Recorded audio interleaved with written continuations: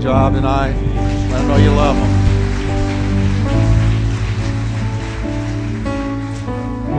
We're going to begin a series in Colossians tonight. This is just a powerful book.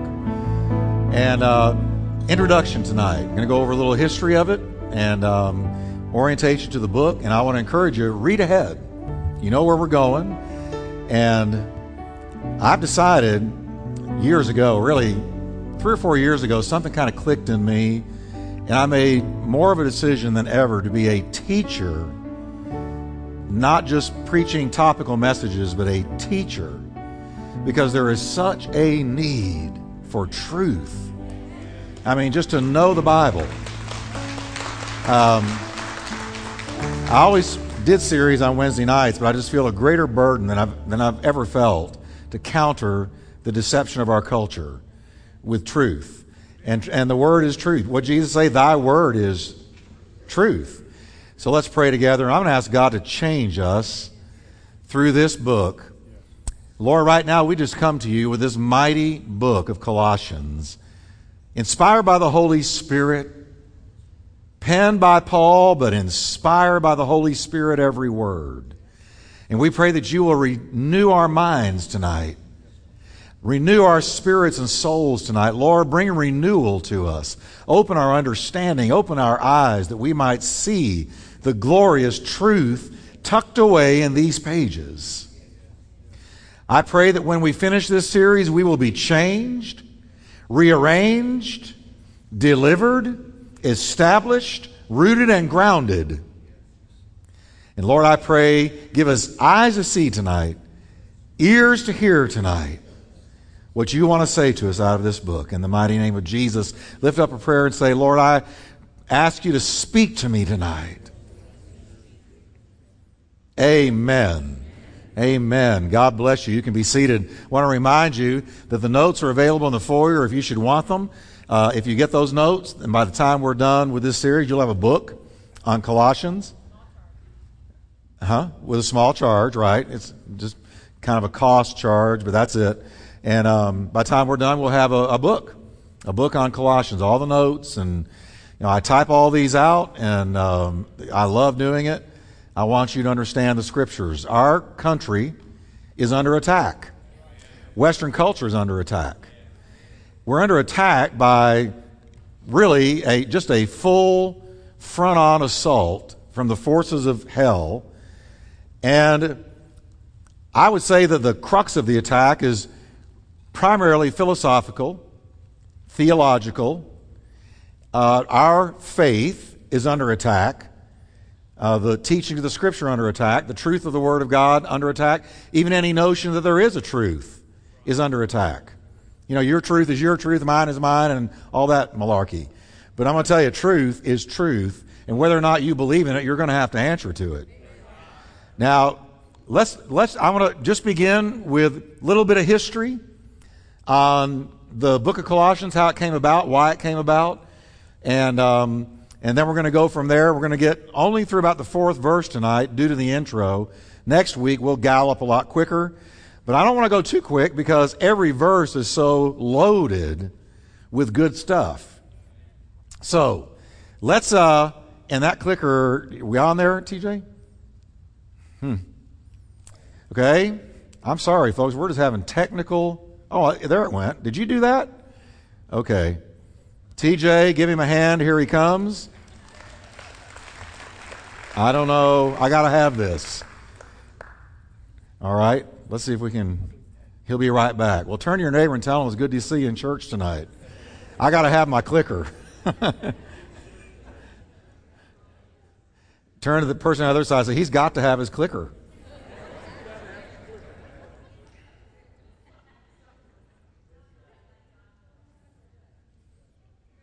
I think it's working now. Give TJ another hand.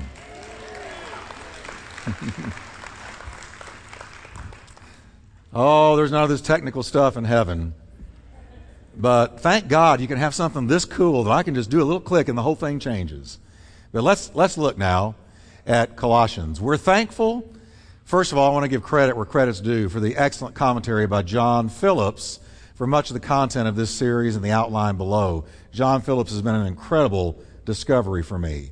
His commentary series is just incredible. So I want to give credit there. Now, our time in Colossians we're going to cover. Let me quickly just show you where we're going in an outline form in the next few weeks.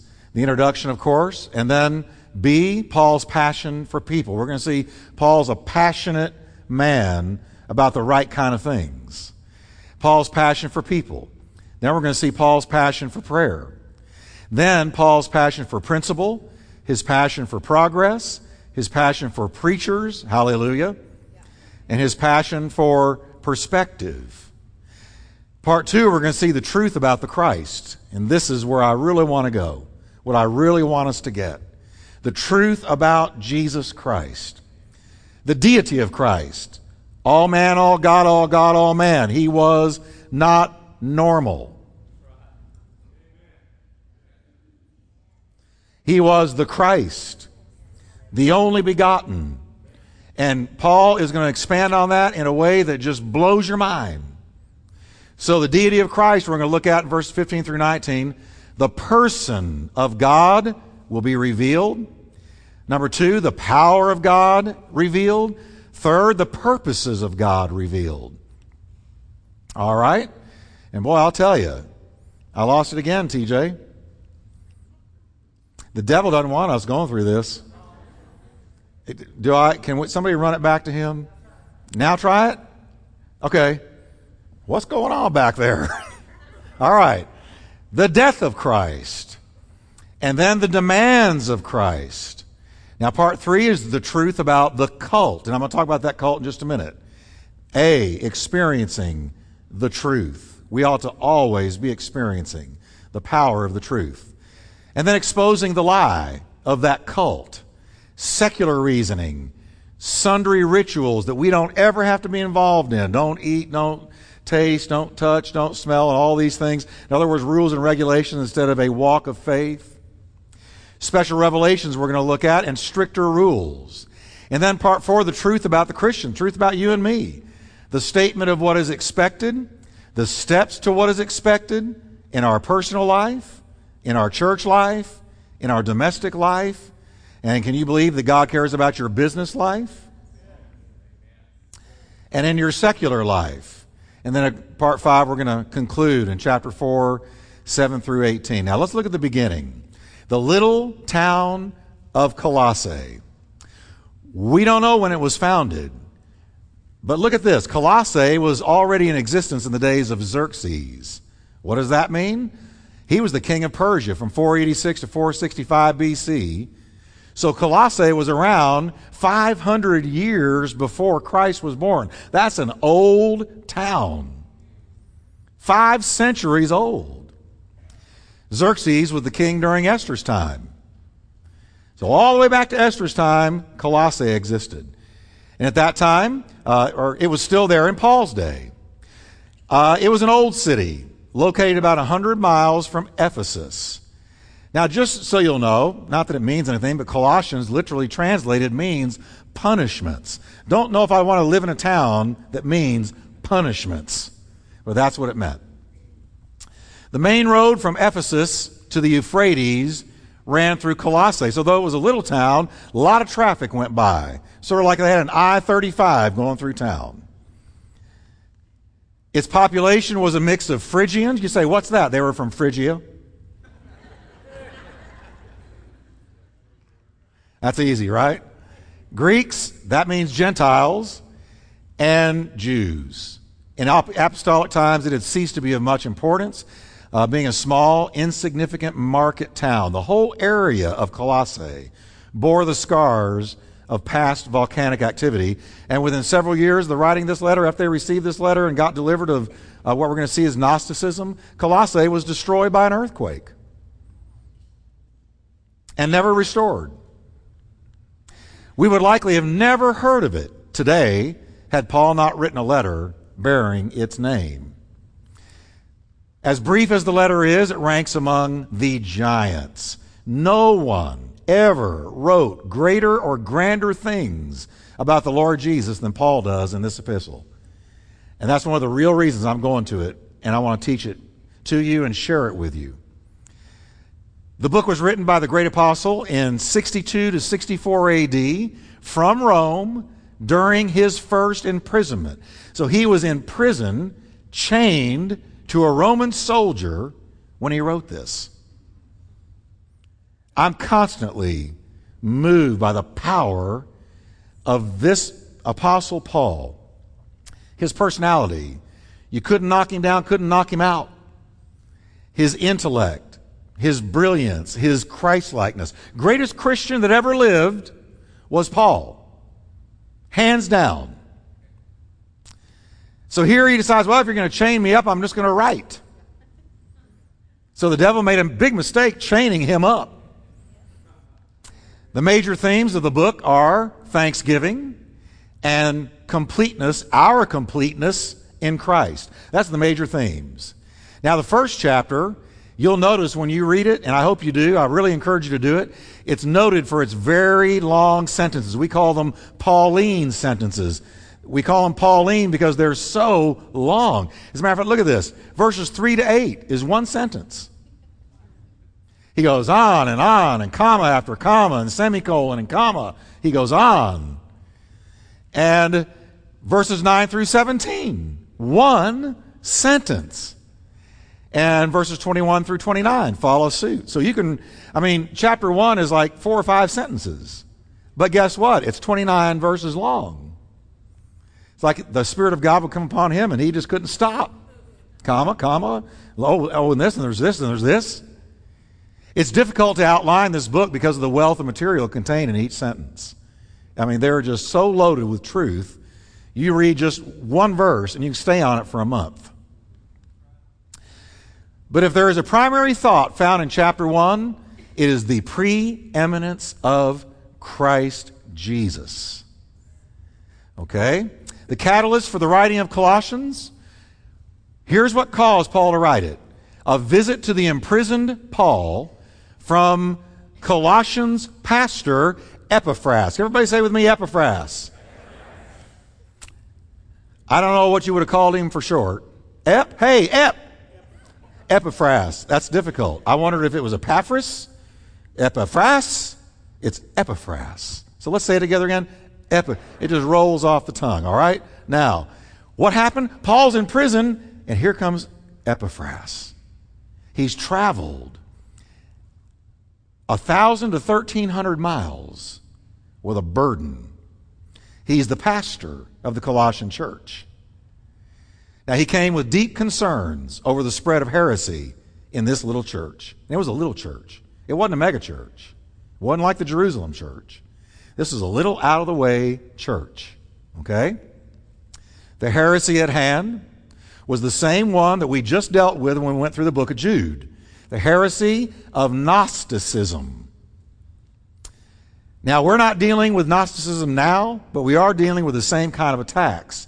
Because any false teaching attacks the person or the work of Jesus. Every time.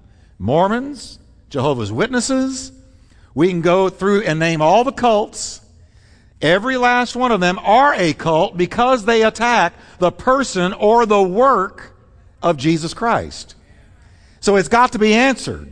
And that's what Jude meant when he said, I want you to stand up and earnestly defend for the faith that was once delivered to the saints. I want you to stand up and fight for the faith. Well, what was the faith?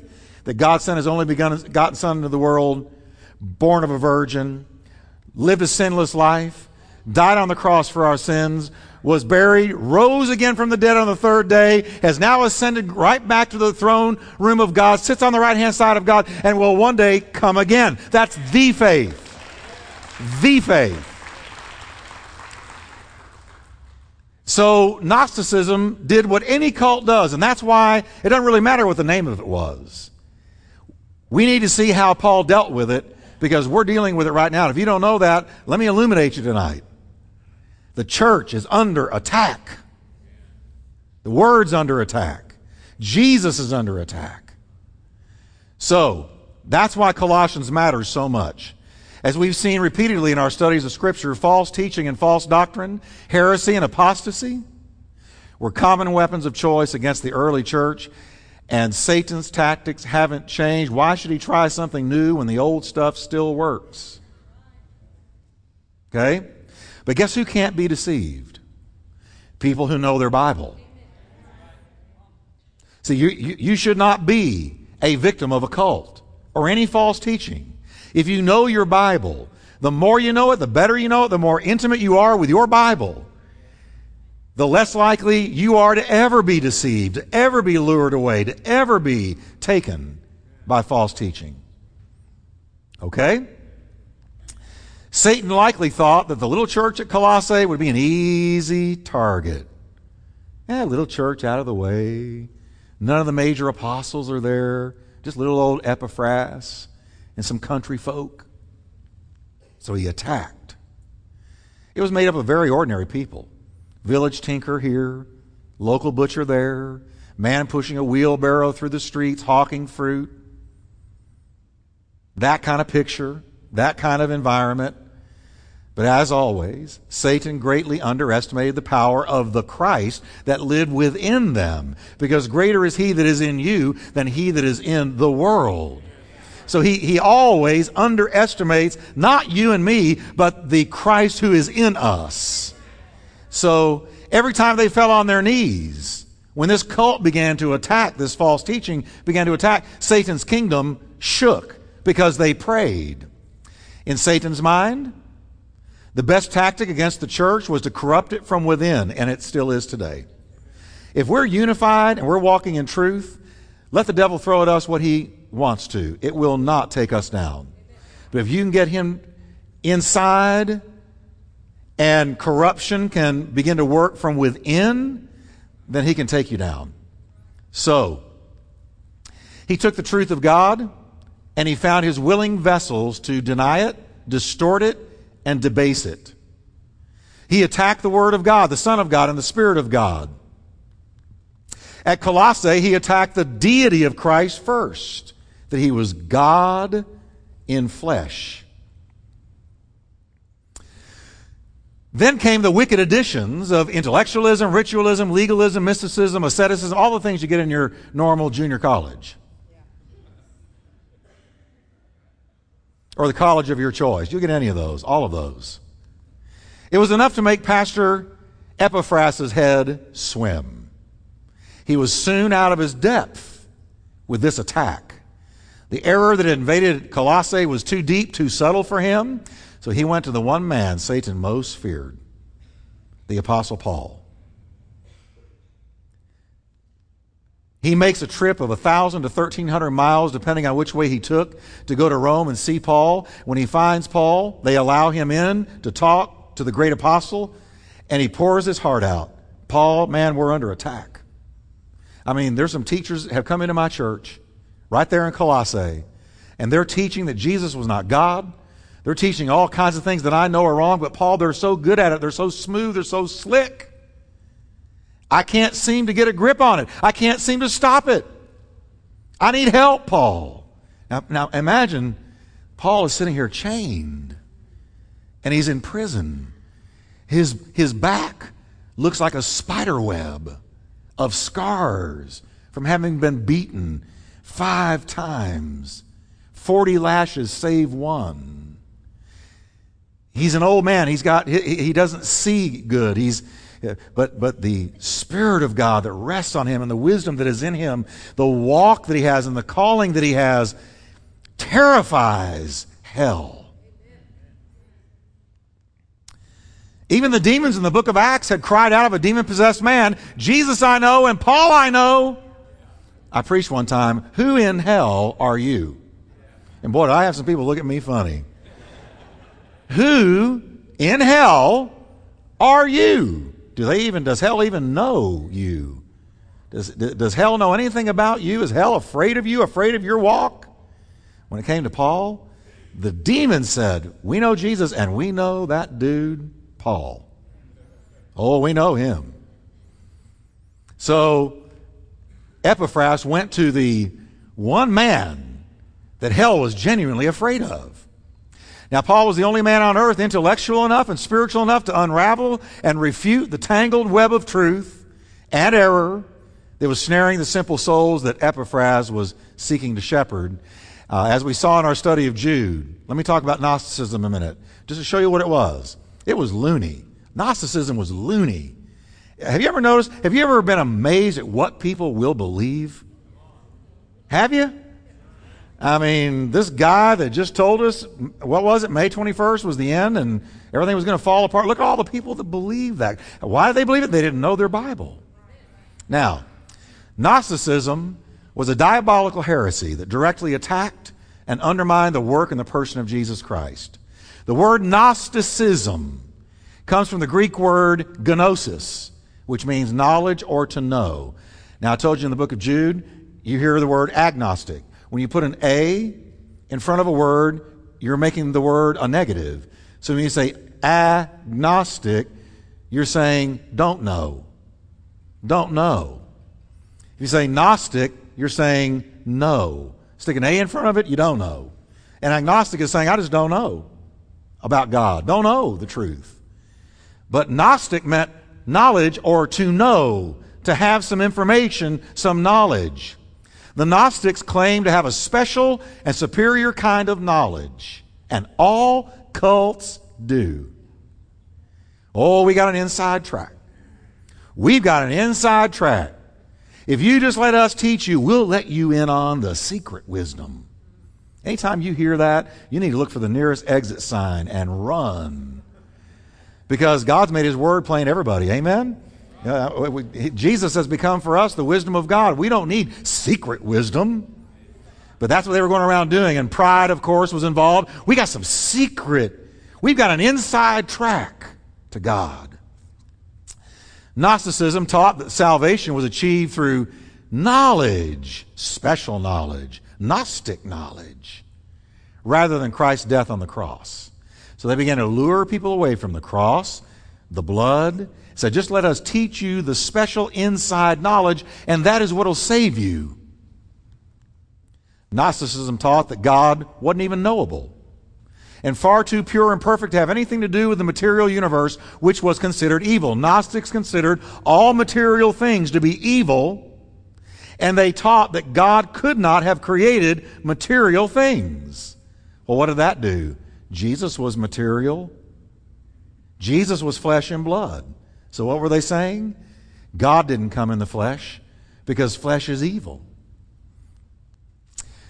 Since, according to the Gnostics, matter is evil, deliverance from material form was attainable only through special knowledge, revealed by, of course, special, anointed, appointed Gnostic teachers. I can almost picture them luring you into a cave with incense burning and lights flashing and some candles and some of that weird music that you hear in some of these movies, you know, these chants and this kind of thing, and you know, hama, hama, hama, booty waddy, and here you are, and they sit you down, and they say, now let us initiate you into the special Gnostic knowledge. Ooh. Christ, according to the Gnostics, and here's where it got real serious.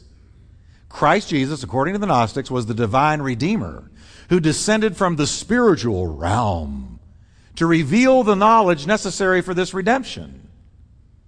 Now, notice, He didn't come and die for us on a cross. He just came to give us this special knowledge. So Gnosticism disconnected people from the work of the cross. And without the cross, you can't get saved. All right? Now, you've probably heard of the Gnostic Gospels because it's kind of been going around today in a new way. Just leave it to the devil to try to resurrect this stuff. But the Gnostics produced what is known as the Gnostic Gospels. They're a collection of about 52 writings based on the ancient wisdom teachings of several so-called prophets and spiritual leaders, written from the 2nd to 4th century A.D. And these Gospels, when you hear the phrase or the word Gnostic Gospels, you need to know they are not a part of the biblical canon you're holding in your hand. the 66 books you've got that are a part of any major Christian denomination, and as such, they are part of what is called the New Testament Apocrypha. What does Apocrypha mean? Writings that are not accepted as valid Scripture. The apocryphal books. Recent novels, remember this? And films like The Da Vinci Code, Dan Brown, that refer to the Gnostic Gospels have recently increased public interest. But know this, the Gnostic Gospels are not the Word of God. The Gnostics did not have the truth. They took you away from Christ, took you away from the cross, took you away from the blood, took you away from who He was. And if you embraced Gnosticism, you remained lost. The danger of Gnosticism is that it denies the incarnation of God as the Son. And that is the crux and core of the Christian faith. John 3:16. That's it. In doing this, Gnosticism denied the true efficacy of the atonement, since if Jesus is not God, He could not atone for all of mankind, and we would still be lost in our sins.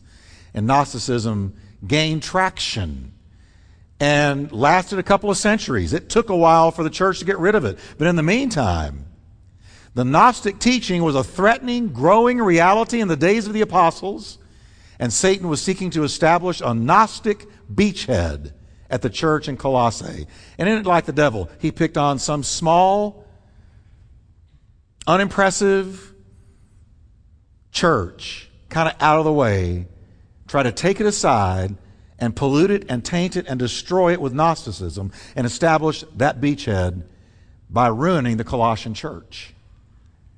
In response, Paul wrote his letter to the Colossians, in which he utterly dismantled the Gnostic belief system. Now, I got to say, I wrote this gratefully. The church has been the happy recipient, we are tonight, of a spectacular kaleidoscope of brilliant truth concerning the Lord Jesus Christ and what His death, burial, and resurrection has done for the redeemed. If the Gnostics had not attacked this little church, we would not have Colossians, and I want Colossians. And what's in it? It's powerful. So let's look at it. So this time, tonight, we're going to look at Paul's passion for people, passion for prayer, and passion for principle. And we're just warming up. This is just the beginning. In the next couple of weeks, we're going to get in the meat of this, and it is so powerful. And I want to encourage you to make a decision. I'll be here through the end of this series because it does you no good to get the beginning and not really get into the meat of what he's going to go into. We get the most profound Christology. What you believe about Jesus is your Christology.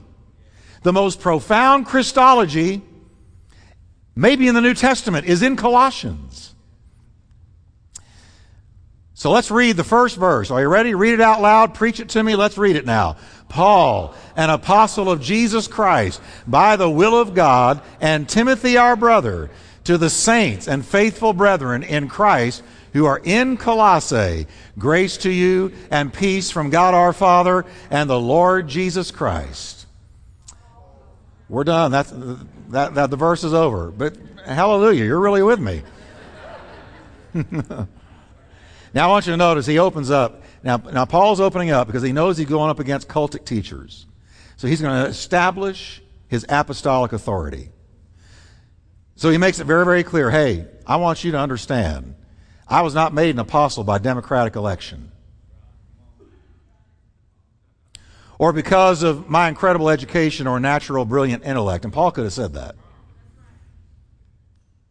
It was by the ordination of the nail-pierced hands.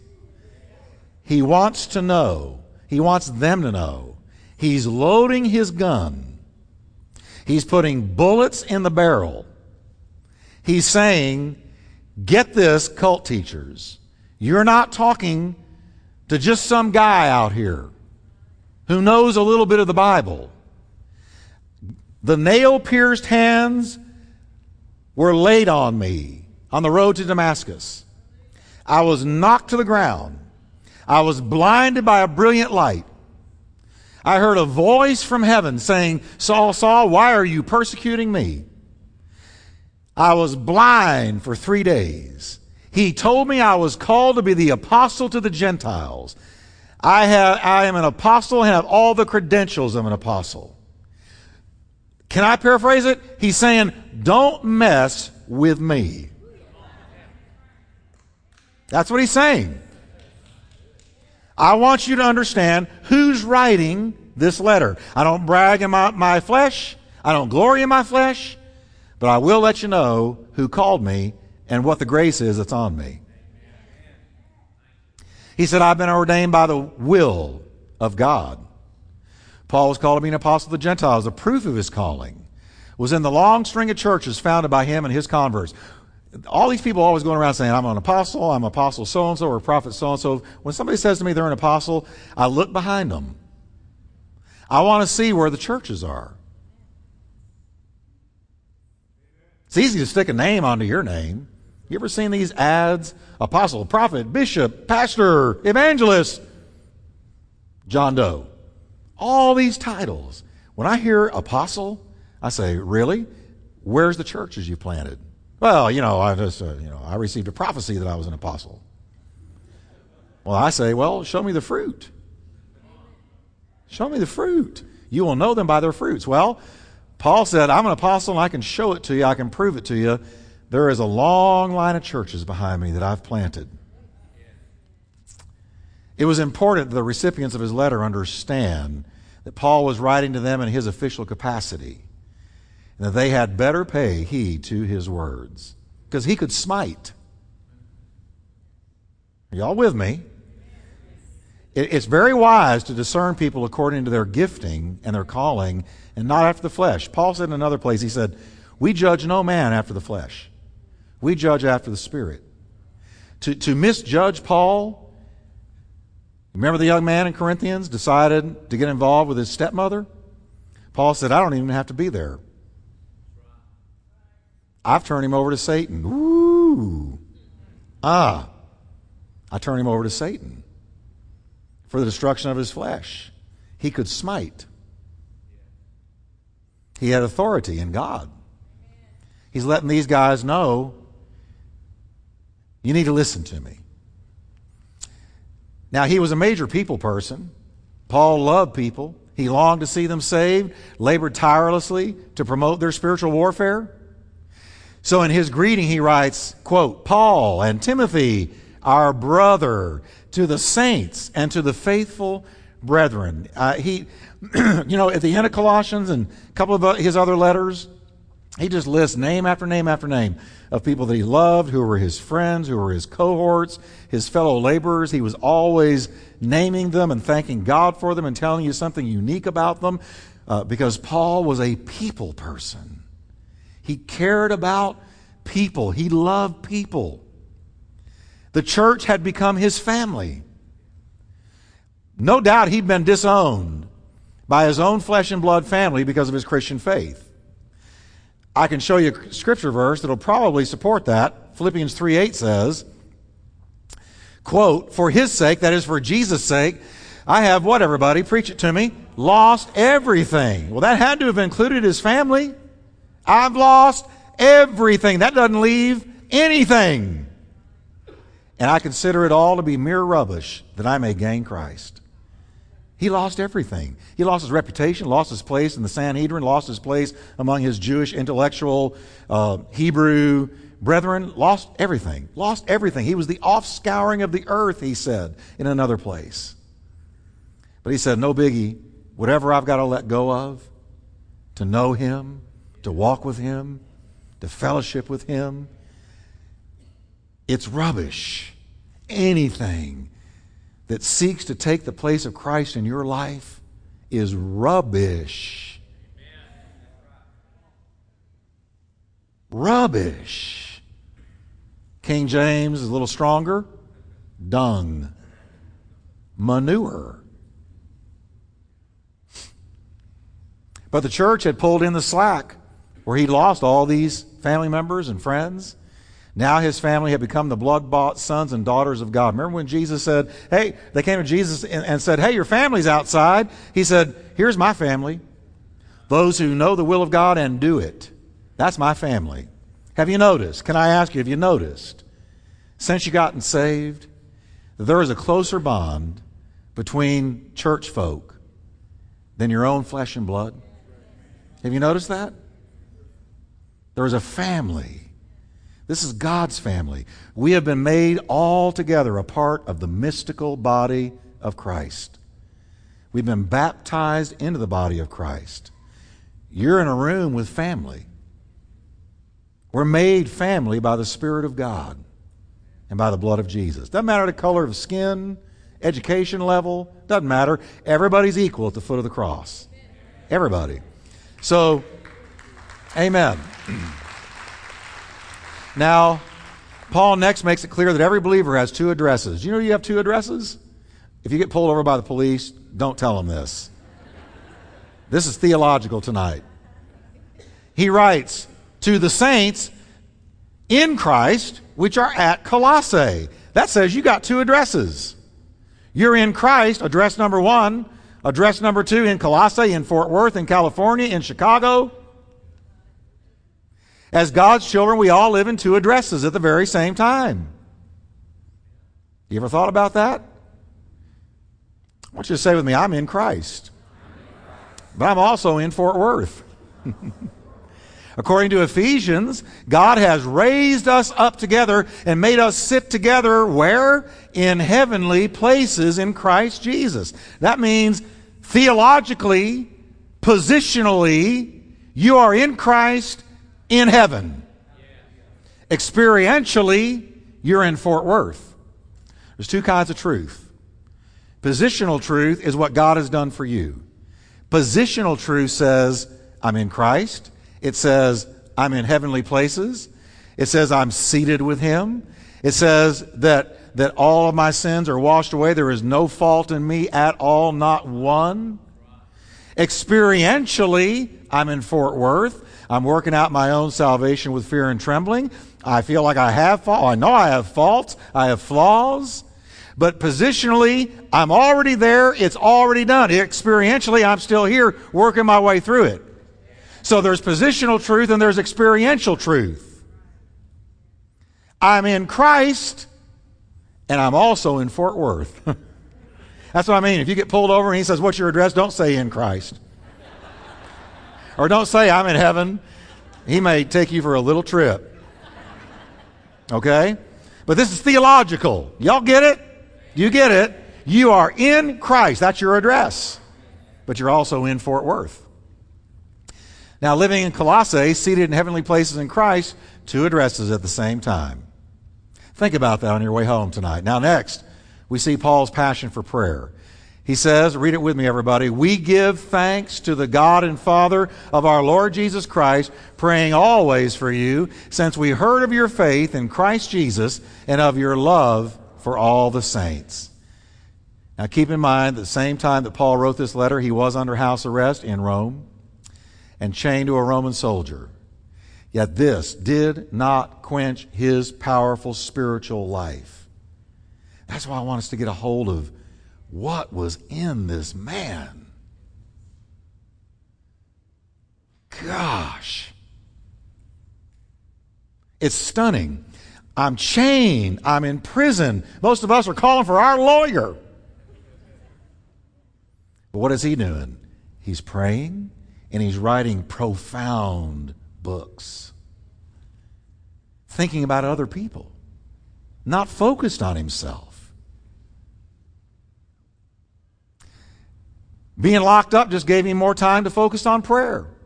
Paul's great passion for people only fueled his great passion for prayer. He had such a burden and love for people, he prayed for them all the time. No sooner did Paul think of Titus on his way to Corinth, or Phoebe on her way to Rome, carrying the book of Romans with her, or of James in Jerusalem, or of Demas, forsaking his call and backsliding into the world, that Paul prayed for them. This was Paul's way. He prayed. He breathed prayer, prayed without ceasing, as surely as he told us to do. In 1 Thessalonians 5:17, he said, pray without ceasing. I used to read that and say, really? How do you do that? How do you pray without ceasing? I mean, doesn't that kind of render you dysfunctional in the world if all you're ever doing is praying? I used to wonder that. Well, here's what I think. Without ceasing doesn't mean that verbally or mentally we have to be speaking prayers every minute of the day. But we should pray over and over and often. He's basically just saying, be sure that your life is a praying life. It's a praying life. You know why? Because we have a prayer answering God. Be sure your prayer life doesn't go dead. Because we've got a prayer answering God. John Piper writes, quote, our default mental state should be, oh God. Well, I like that. Praying without ceasing means praying repeatedly and often. And it's not a lack of faith to pray for the same thing over and over again, years on end. And I think praying without ceasing also means that we shouldn't give up on prayer. Don't ever come to a point in your life where you cease to pray at all. Well, I've had people tell me, even recently, I don't go to church and I can't say I pray a whole lot anymore because I prayed about some things and God didn't do them. That reveals such a shallow understanding of the sovereignty, the providence, the wisdom of God in answering some prayers or not. How many of you have lived long enough to look back and say, oh, thank you, Jesus, you didn't answer that prayer? Come on. Have you lived long enough for that? You pray, oh, let me marry them. You saw them then 15 years later?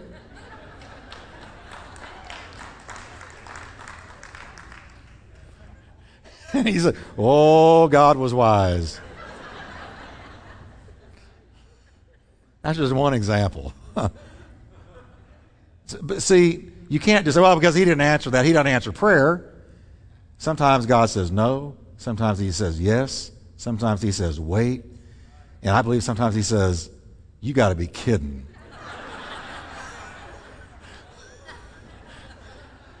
I'm serious. I've prayed a few of those before. But no, yes, wait.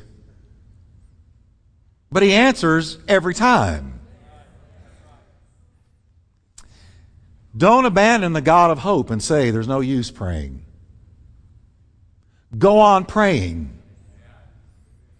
Jesus said in Luke 18:1, it says he spoke a parable to them that men ought always to pray and not to lose heart. So don't let the devil get you to the place where you don't pray anymore. Don't let him defame God or slander God in your mind, lie to you about God, that he doesn't answer your prayers. He says, pray without ceasing. Don't give up on prayer. Paul had a great passion for people, great passion for prayer. And the last thing I want to look at quickly is Paul's passion for principle. What do I mean by that? Read it with me, verse 4. We give thanks, since we heard of your faith in Christ Jesus. Paul's favorite trilogy of words. He repeated them over and over again. Faith, hope, and love. John's favorite were love, light, and life. Paul spoke of faith voluminously and profoundly and constantly. It was his mantra, faith in Christ and him alone for salvation, not of works, lest any man should boast. Now in verse 4, Paul mentions their faith in Christ Jesus. He mentions faith and then he shows us what the faith was directed towards. Because the Gnostic cults were teaching false doctrine about this very thing. When it comes to faith, here's the important issue is, what is your faith in? Because I'm going to tell you, I don't care what atheists say to me. Everybody has faith in something. If you don't have faith in anything, you're not alive. Faith can be tragically misplaced. That's why Paul was harping on principle. The principle is, if you got faith, it needs to be going to the right place. Faith in the wrong person or the wrong thing is worse than no faith at all. I don't put my faith in the government. I don't put my faith in the American dollar. I don't put my faith in any flesh and blood human being, not ultimate faith. Everybody operates in faith every single day. You can put your faith in a quack doctor, some of you have, or a dubious cure, some of you have. I've watched people die who put their faith in dubious cures. He will pay dearly for it if you put your faith in the wrong thing. It can really cost you. We all got faith, and we exercise it every day. Watch this. We have faith in the automaker that designed our car. We have enough faith in them. We put a key in a little ignition and turn it, fully believing it's going to start, and we can't tell you how, but we have faith it's going to work. We have faith in the architect that designed our house, faith in the bank where we deposit our hard-earned pay. We have faith that when we put the money in there, we're going to get it back. Faith. But you don't know the people in there. You use faith every day. The only thing that transforms our ordinary, mundane, simple faith, everyday faith into saving faith is the object. Because God wired us to be people of faith. Simple faith becomes saving faith when it becomes faith in Christ Jesus. You take that same faith you put in the bank, when you put that money in, I'm getting that money back, maybe with a little bit of interest. That faith, you direct it up in Christ and what He did for you, and it becomes dynamic, powerful, life-changing, soul-altering, saving faith. Just like that.